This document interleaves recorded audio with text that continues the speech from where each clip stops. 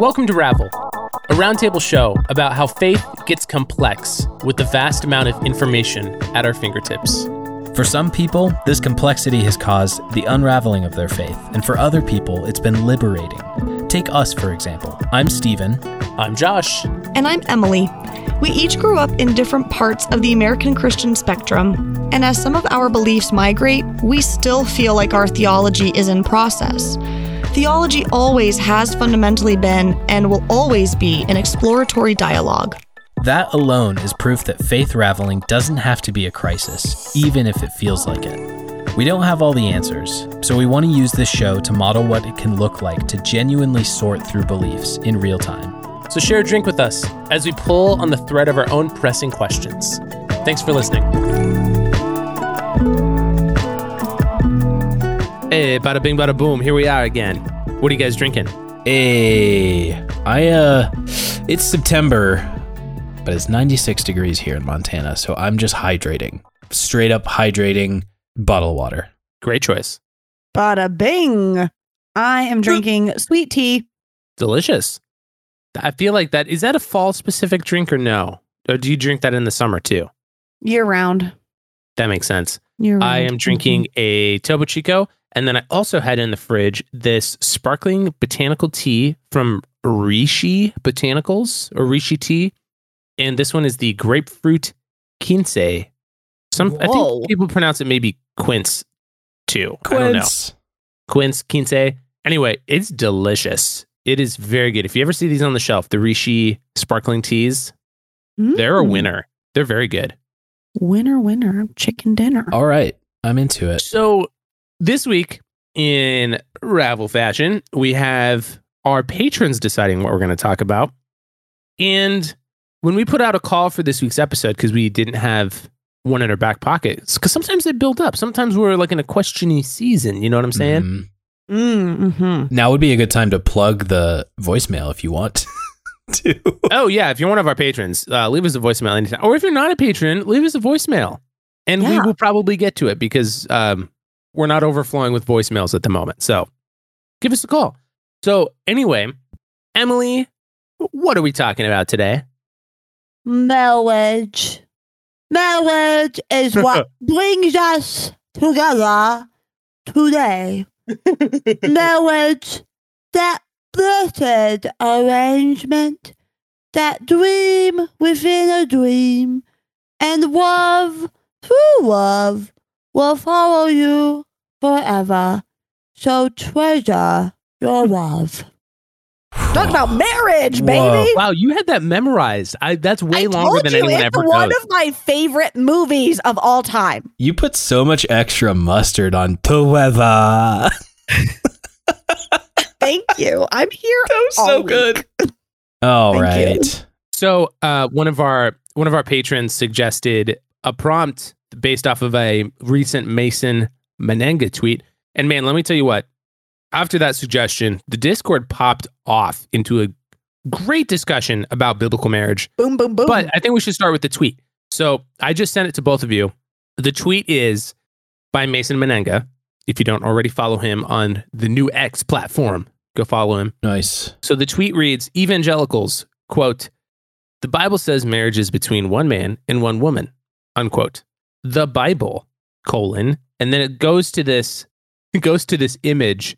Wonderful graphic. That is very detailed. Should we read through the examples?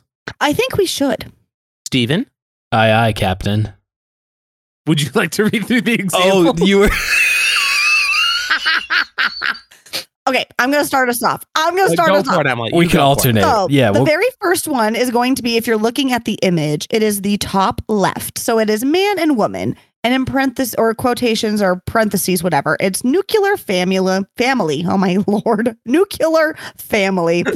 And it gives specific biblical reference. So it's Genesis chapter 2, verse 24. And then it gives wonderful little snippets of information. So wives subordinate to their husbands. Interfaith marriages are forbidden. Marriage is generally arranged, not based on romantic love. Bride who could not prove her virginity was stoned to death. So that is what you would find in a marriage that is considered to be between one man and one woman. In the Bible. Next one in the meme is man plus wives plus concubines. Examples include Abraham, Gideon, Nahor, Jacob, Eliphaz, Gideon, Caleb, Manasseh, Solomon, and Belshazzar. The one after that is man plus woman plus woman's property. And I think this is maybe Which means slaves. exclusively referring to Abraham, Sarah, and oh no, I forgot her name. It's not Rahab. She's the one who names God first. Oh no, what's her name? Emily, quick. Ishmael's mother. You don't know her name? Oh my God. Blanking. She calls God the God who sees. What is her name? 3, 2, 1. Nothing. Nope. No. Hagar.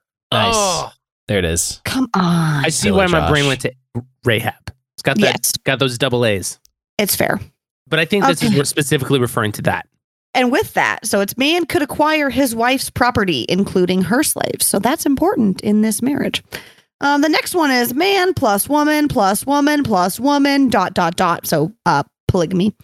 And it gives many examples. We have Lamech, we have Esau, Jacob, Ashur, Gideon, Elkanah, David, Solomon, and the list goes on. Mind you, okay, so like Solomon, 700? Yikes. Okay. Getting after it. Getting after it. Next is my personal favorite in the Bible is man plus brother's widow, which is known as the Levirate marriage. Widow who had not borne a son required to marry her brother-in-law must submit sexually to her new husband. Another type of marriage that we see in the Bible is between a rapist and his victim. So that wasn't just like referring to sex via sexual assault, but like they were like that is documented in the Bible as they were married. The next one is male soldier and prisoner of war. We find this in a couple of the Bible passages, Numbers and Deuteronomy specifically. In this one, I want to read the description because under Moses' command, Israelites kill every Midianite man, woman, and child, save for the virgin girls who are taken as spoils of war. I'm going to read that line again. Spoils of war. Wives must submit sexually to their new owners. So marriage in this sense is, yeah, we'll get into it later. And finally, we have male slave plus female slave. This is found in Exodus. Slave owner could assign female slaves to his male slaves, and the female slaves must submit sexually to their new husbands. So that is marriage found in the Bible. But Josh, Bonus points. you've added such a bonkers list to the group chat just now. It only feels right that you get to read your work of art here. So Yeah. Mason gets on this kick sometimes because he previously tweeted like ages ago, and I'm sure he's done it before, biblical marriages between one man, one woman, and hundreds of his concubines, which is obviously a Solomon call out. But when he tweeted that before, I went back through, I didn't like read the entire Bible, but I like researched this, like how many men in the Bible do not follow the one man, one woman, quote unquote, prescript. And it doesn't fit in a 240 character tweet. It's too many men. But here they are in short. Abdon, Abijah, Abraham, Ahab, Ahasuerus, Asher, I'm almost positive I pronounced that wrong. Belshazzar, Ben-Hadad, Caleb, David, Eliphaz, Elkanah, Esau, Ezra, Gideon, He-Man. Oh, He-Man. Hosea, Ibzan, Issachar, Jacob, Jair, Jehoiachin, Jehoram, Jehorameel, Joash, Lamech, Machir, Manasseh, Mered, Moses, Nahor, Rehoboam, Saul, Shaharim, Shimei, Simeon, Solomon, obviously, Terah, Zedekiah, and Ziba. Those are all of the men in the Bible who do not follow the one man, one woman rule. Boom.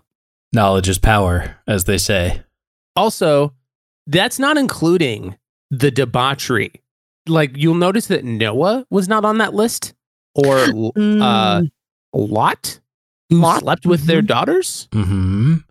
So, like, that's not even including the, like, woes in the Bible, you know? Those are the marriages.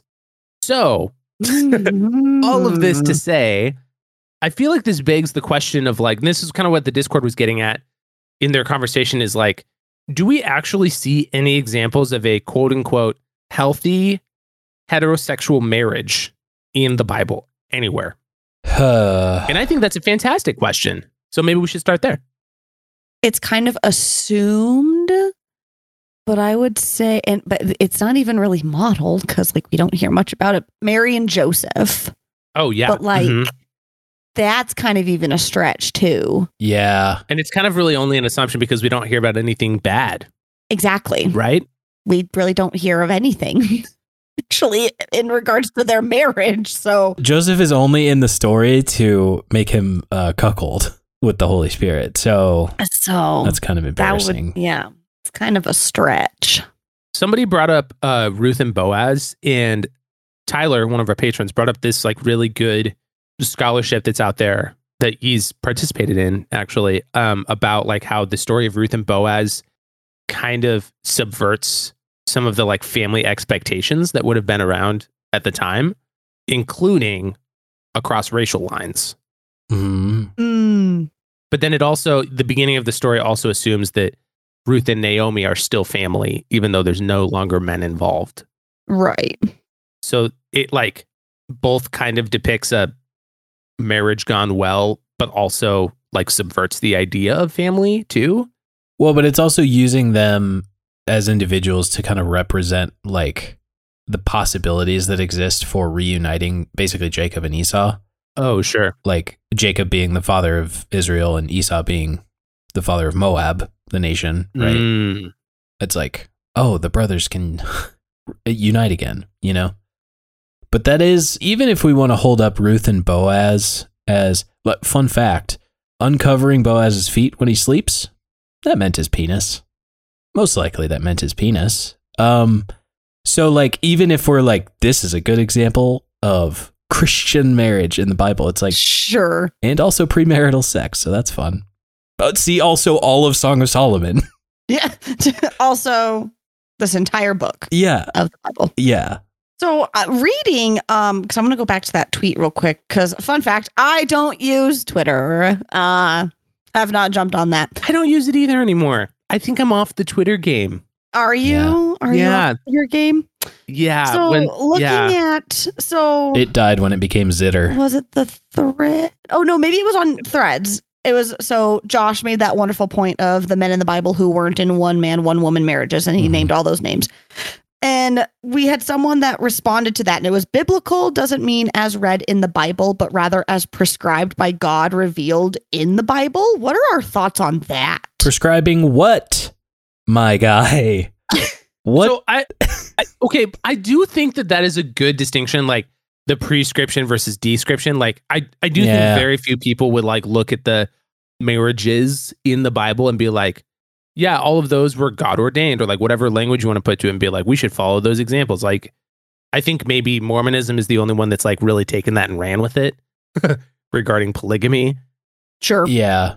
So I do think that's a good point, but also that then begs the question, I think, of what is a Christian marriage, or like, why do we have this ideal that we say is backed up by the Bible, but like there's actually there's a whole lot more verses. And I know it's not a democracy. I've taken hermeneutics, but there's a whole lot more verses about these like marriages gone wrong than there are about like, here's how to do marriage right. And here's what it quote unquote should be. Like the biggest justifications I've ever heard are for like heterosexual marriage being prescribed like explicitly is that Jesus says one line, and I don't even know what gospel it's in, but Jesus says one line about like, therefore a man will leave his but he's just quoting parents and be cleaved to a wife, and sure, which like actually is kind of like subversive in its own way. We could talk about that too, but like that's the biggest justification I've ever heard. Beyond like Paul said it in a letter. Oh yeah. Even though we're going to gloss over the fact that Paul says like you should actually be single and celibate instead of ever getting married. But if you must. Yeah, and that one's like more commanding. Jesus seems more like describing to me. Yeah. He seems like he's describing the norms. not necessarily prescribing. That's why in this context, in many contexts, I'm kind of bored with like saying it's biblical doesn't mean it's like you read it in the Bible. It means it's prescribed by so like, yeah, that's fine to have the distinction, but then it's like, okay, let's talk specifics. Paul says some stuff, and that's kind of it. And he is basically spelling out what he thinks marriage should look like as a concession to the folks who are so horny they can't not get married. Mm-hmm. So even then, Wait. it's like, Say that again. well, like Paul's whole thing was like, you should be single like me because we can do work for the kingdom better if we're not like. Unless you are so horny you can't keep it in your pants. Basically, yeah. It's then like you should get married and then we can continue working. Then we can continue working. correct. But it's a concession to the folks. He's like, he holds, right. We talk about like the Christian or like the biblical ideal for marriage. And like the guy who wrote most of the New Testament says the ideal would not participate. Do you think Paul was a marriage abolitionist? Marriage abolitionist. Like I've heard some people talk about, and actually, and I should really do a deep dive. I've seen some Orthodox Christians on TikTok talk about marriage abolition, like from a Marxist perspective, which I don't know enough to like really comment on that, but I think that's interesting, like to talk about that from a Christian perspective. But do you think Paul was like trying to argue against the institution of marriage and not just like, because I think that it's like, it seems pretty well established that Paul fully expected Jesus to return in his lifetime. And so like you could make an argument, and I've heard people make this argument, that that's why he's saying, don't get married. Like, why would you? But do you think that there's an argument to be made for he's arguing against the institution itself? Like regardless of Jesus coming back soon? I don't. A part of me wants to say yes, and a part of me wants to say no. Oh, Sure.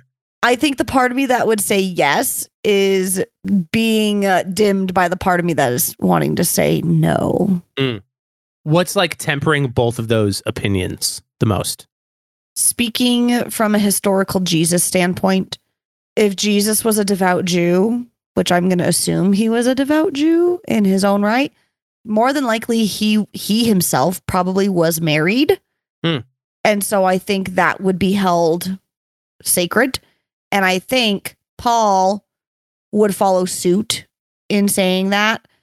And I will also say, I think maybe Paul saw the flaws or the faults of the marriages that were given to us as examples just moments ago of you know, marrying slaves and treating them like property and not as an equal, or, you know, not being faithful to your partner. Like maybe there were things that Paul recognized as separating us from doing good work within marriage. Let's be real. You weren't considered raped in a marriage until the 50s or late 60s. So like, I don't know, maybe Paul was revolutionary in his time. I feel like we have to talk about the fact that you just said that you think Jesus was most likely married, or like very reasonably could have been married. Probably married. Mm-hmm. Yeah. So what would be, because obviously that's probably not a majority opinion in most Christian circles. Agreed. What would you say is the biggest norm that would have been how would we, because obviously we can't prove it.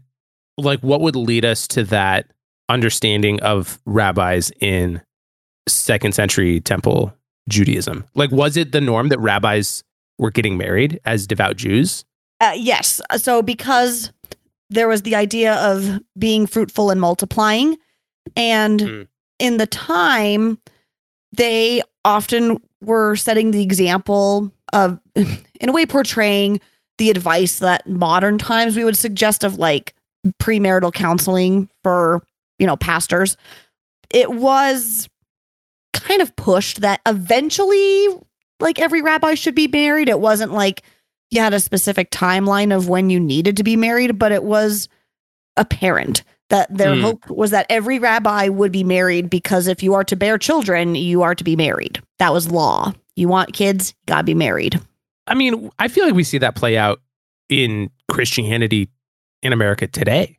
Definitely. Right? Like it's Definitely. definitely not like a formal requirement, but like most pastors who are mostly men are married. Like it is definitely the overarching norm to be married and have children, pastor or not. And if being you are Christian. not married, then you are to be celibate. Hence priests. Not all the time. Not as much today. That's changing. That's true. So Paul pushing back against that, though, would have been seen as counter norm. Yeah, in a way. Why do you think that the idea of Jesus being married freaks so many people out? Because they don't want to think about their savior having sex? Yes. Is that it? Yeah. You think that's it? I think there's more to it, but that's definitely the biggest idea.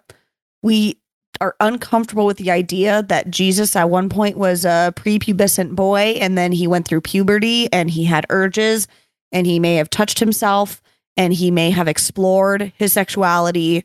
And if he was married, then he would have sexual relations with his wife. And that freaks people out because we see Jesus as being perfect and blemish free and on a pedestal, and sex ruins that. The child of a virgin must be a virgin. Yeah. Well, yeah, and then ultimately it comes back to sex being sinful, too. Mm-hmm. Yeah. Outside of marriage. Yeah, even though... What? See episode 69. We've been over that. Nice. Nice. Love that we did it that way. It's very good. It is very good. We just want to say how honored we are that you listen to Rabble. Seriously, there's a lot of great shows out there, and we're grateful to be in your feed. Thank you for helping us on our journey to normalize people asking questions about theology. If you want to support what we're doing, the best way to help is to tell a friend about us. We want to be a resource for people on their faith journeys, whether they're deconstructing, reconstructing, switching churches, deconverting, and everything in between. And if you're able, you can support us for as little as $3 a month on our Patreon. Supporting us helps us cover fees, software, equipment, future ideas, and more. For all of you church finance skeptics out there like me, don't worry, we're keeping an open book for transparency. For our supporters, we've built an online space where we can be together. We know it can be difficult to ask questions about our faith, so we want to make that more accessible, comfortable, and normal. We're using an app called Discord, where you'll get private access. You already know us, and we'd love to get to know you. Thank you to everyone who's already supporting, and thank you to Louis Zong for the use of our theme music in full color.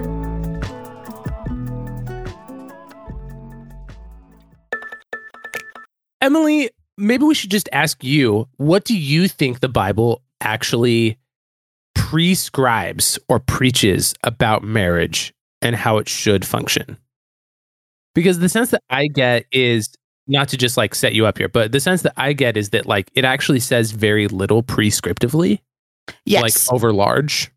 I would agree. And I think rather than looking at specific examples of people married in the Bible, I think it's important to read maybe some of the passages like, wives, submit to your husbands, because if we look at what that actually means historically and in the ancient languages, we see that it is not what we think it to mean today. And what I believe, and this is what I believe, so y'all can, bash me over the head later. I believe marriage is thoroughly and intentionally meant to be an equal element of life. I believe marriage has been skewed to be a dominant and submissive relationship.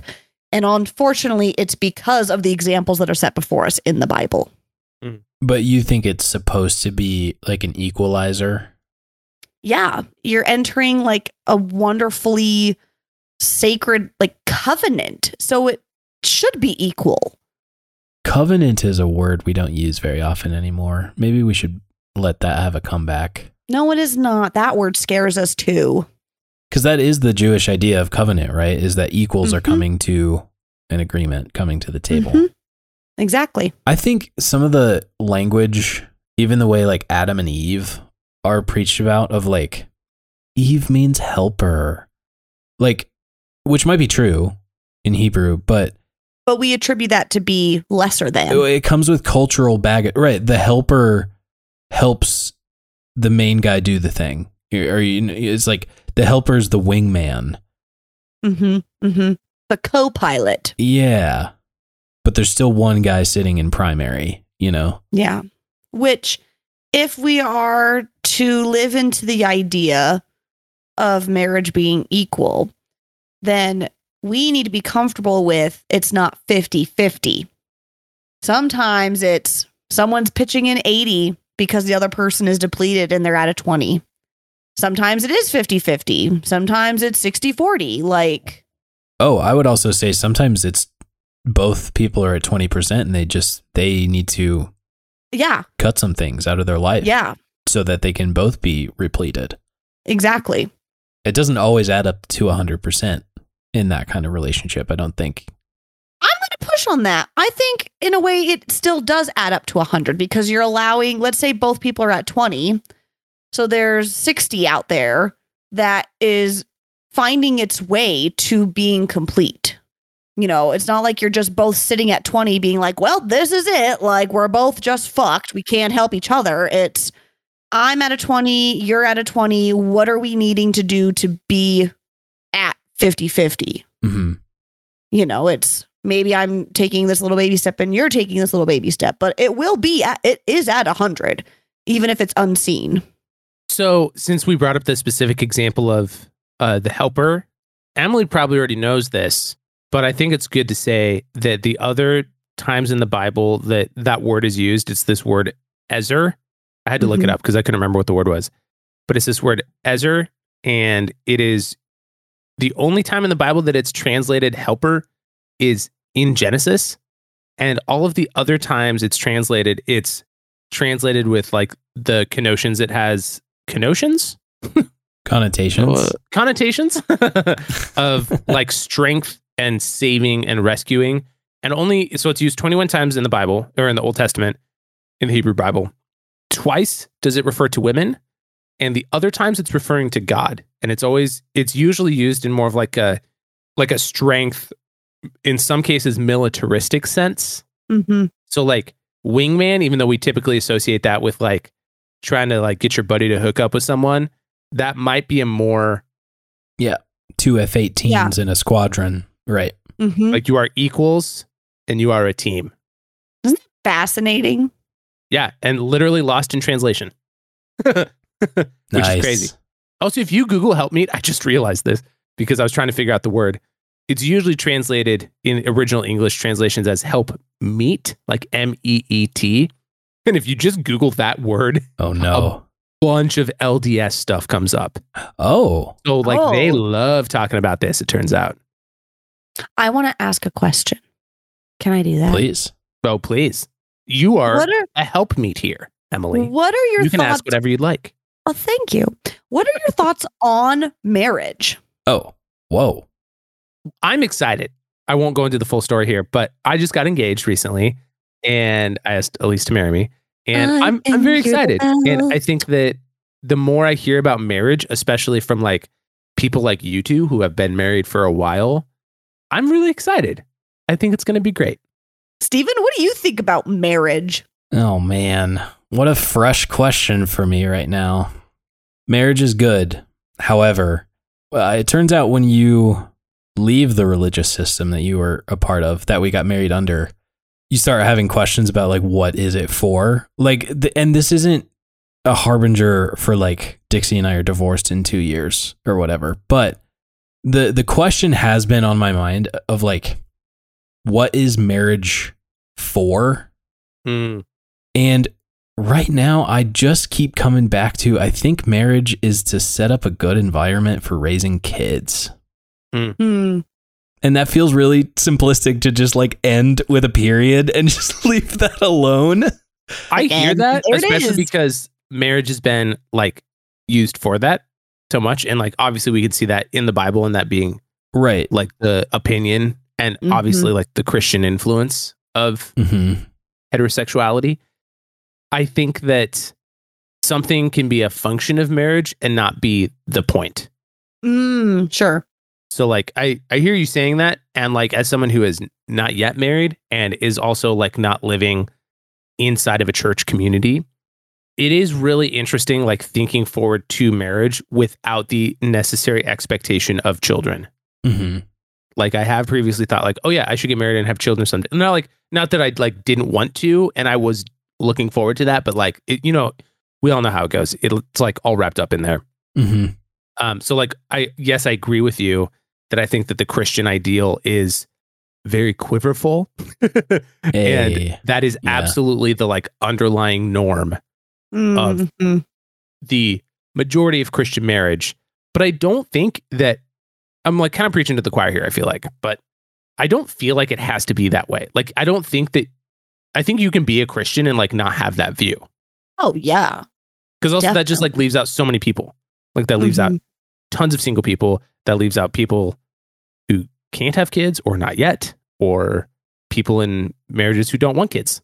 Like that just like excludes so many people from like the experience of being Christian and being married. And like, I just don't see why you would like let that prevail. Yeah, but at the same time, like you let those attitudes prevail because they're out there and they're like totally embedded. Like the weirdness that Dixie and I sometimes feel hanging out with married friends who have kids, depending on what communities they're additionally embedded in outside of like the one we're participating in the moment, it can start to feel like we're kind of like the third wheel couple who's there, who's like, they can't have kids. Like it does start feeling like a reflection, or like they're projecting you onto a success to failure sliding scale. And it feels like there's a lot of silent judgment that comes, and it's like, well, it's implied, I think.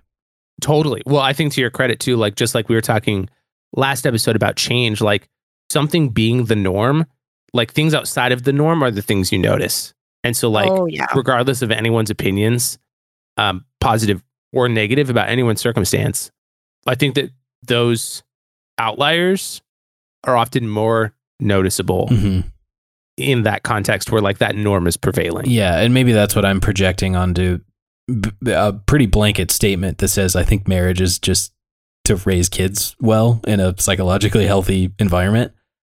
Yeah, maybe I'm just projecting that on because it's the norm. Okay, yeah, but how many people have been like fucked up from their parents? Like everyone. So like it's not. Yeah, fair enough. Like majority, it is not a good environment to raise kids. And Emily, I think you're going to be great, but you will also fuck up your kid. Oh yeah, no, it is. Yep. And like, I think that everybody does know that. Like, I don't think that that is an argument itself for not having kids, but like marriage is also not a good environment to raise kids in because like we live in a world. It is pretty individualistic when you start thinking about it that way, of like, some kids have great childhoods because of marriage. Some have great childhoods because the marriage fell apart. Yep. And they got distance from abusers, I feel like I just came up with so many like expectations around what marriage should be in a religious context that now that I'm no longer in that religious context, it feels like there's meaning to be rediscovered, or like, ooh, yeah, I like that. I think that's beautiful. Yeah, it's just like, what is this for? If it's not, we're being a perfect mirror of Jesus's relationship with the church, the bride of Christ. Yeah, because like, I don't know, I'm just not a Proverbs 31 girly anymore, So trying to rediscover what marriage means post Christianity. It's new territory. It's kind of scary. It's also kind of fun because it feels very empowering to both me and Dixie to have conversations together and be like, what do we want our lives to be like? What are our goals now? Because there's a lot of goals and a lot of dreams that are put on Christian marriage because of like Proverbs 31 woman ideals and like fruitful and multiply, like all those things. Yeah, feels like fun new territory. Emily, what was your original question? I feel like we're answering one of your questions, right? What's marriage for? What's marriage for? What do you think marriage is for? Yeah, Pastor. I think marriage is for individuals having an opportunity to enter in intentional companionship that goes beyond just reproduction. At least that's for me what marriage is for, is because I have friends and I love them, you know, and obviously I'm married and I have a child, so I've had sex. Ooh. But Scandalous. I could have had a child outside of marriage, and I honestly would have been okay with that. But I think marriage is for intentional companionship that goes beyond friendship. And I think of the purpose of what it's meant for is still up in the air because every marriage is so different.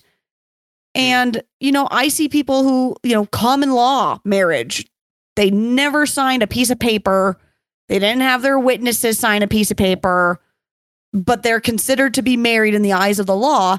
And their marriage is just as fruitful and wonderful as those who stand in a Sunday service and they have all their friends and family, you know, doing the whole wedding bell shebang. Like, I think we get so caught up in the wedding more than the marriage, unfortunately. Mm-hmm. But the marriage is incredible because every day is so different.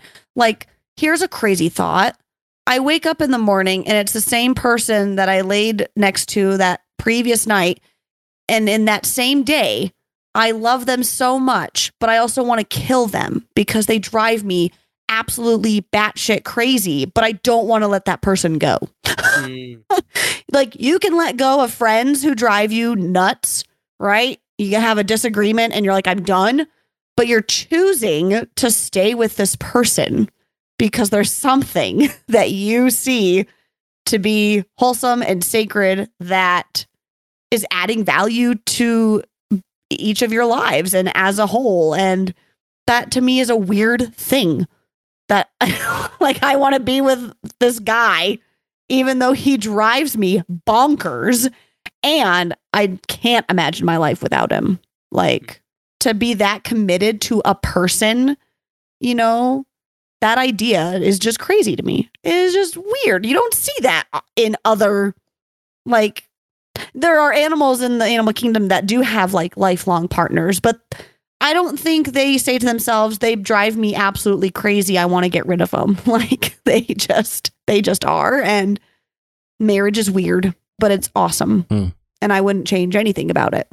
Speaking of last episode and just like change, I feel like a pretty big movement has happened within Christian circles where like Old and New Testament speaks against divorce, but I feel like our Christian culture is far more open to it, especially in cases, I mean, like of abuse or something like that. You know, like there used to be examples of like, no, you stay with your abusive husband because maybe, well, doesn't Paul say something like that? Like, women stay in your marriage and pray for him that you might like win him back or something like that. I'm not just making that up, am I? I mean, John Piper definitely said that. I think he gets it from Paul though. Yeah, but I don't think Paul says it quite like that. I think it's more along the lines of like, women pray for your husbands. Yeah. I don't think it's explicitly. I think Piper is the only one modern day who's explicitly been like, stay with your abusive husband. I think. Yeah, because it's from Philippians. It's like being married to unbelievers or something. Grant your husband discernment. Yeah, there we go.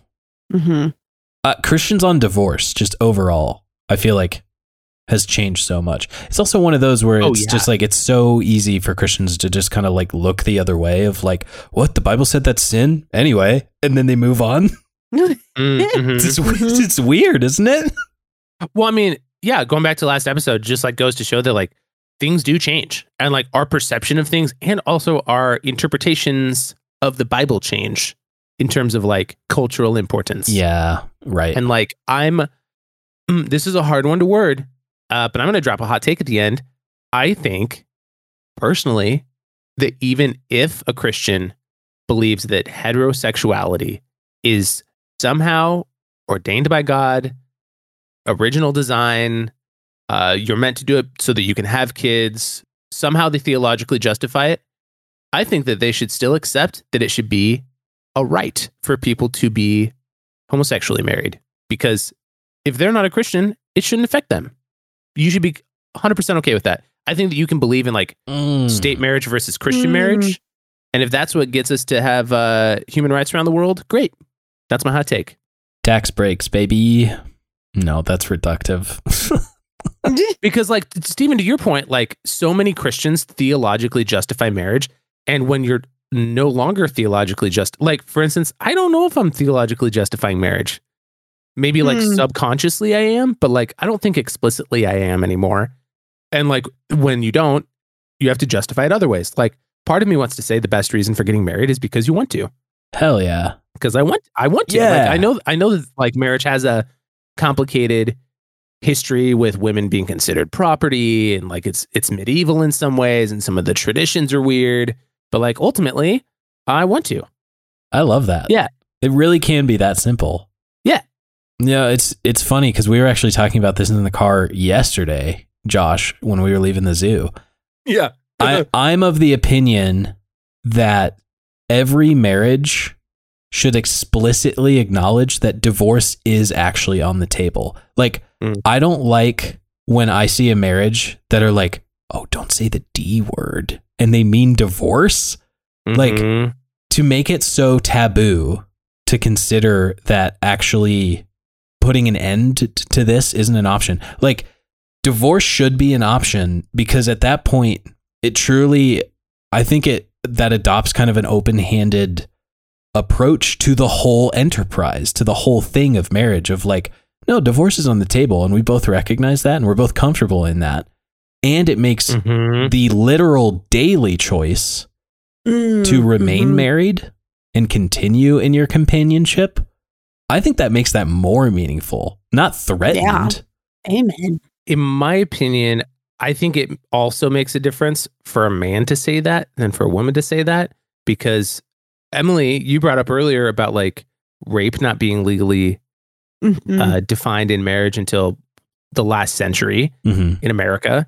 Same goes for divorce. Like, even in America, you like needed your husband's permission. Like, the husband had to initiate divorce, and like that came from the Bible. And so like for men to say, no, it is legally an option. Like, I'm not saying I want it, but like legally that's allowed. And like my hand would be forced. Yeah. I think that is a significant like giving up of power symbolically too. That like, I'm not in this for power. This is an equal relationship. Yeah, that's the equalization Emily's talking about. Yeah, covenant. Like I think about the divorce we see play out in Ted Lasso, even. Oh yeah. Yeah. That's a good example. You know, it's Ted like accepting that moment and being like, oh, to love this person the best is to actually let them go right now. Like that, the way they portray that, I thought was so powerful. Very meaningful. Because it's not like white knuckling the relationship, right? It's like the stupid joke of people calling marriage like ball and chain. It's like, whoa, if you're approaching it that way, that's yikes, maybe spikes, it's dude. not for you. Yeah. Yeah, right. Well, there you have it. Christian marriage. We did it. You're welcome, everyone. Solved it. Emily, do you have any last thoughts for us or marriage advice to leave us with? Well, actually, I have a quote also from Princess Bride, because I just think it's really funny. Buckle up. Oh, Wesley, will you ever forgive me? What hideous sin have you committed lately? I got married. I didn't want to. It all happened so fast. It never happened. What? It never happened. But it did. I was there. The old man said man and wife. Did you say I do? No. We sort of skipped that part. Then you're not married. If you didn't say it, you didn't do it.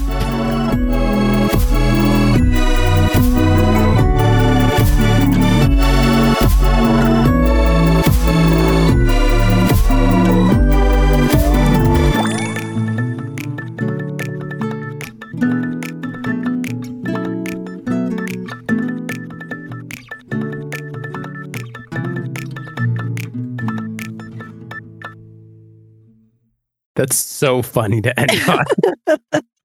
Love that. I love that. If you didn't say I do to Christian marriage, you're not Christian married. I love the elementary school logic of that whole exchange. Didn't say it, didn't happen.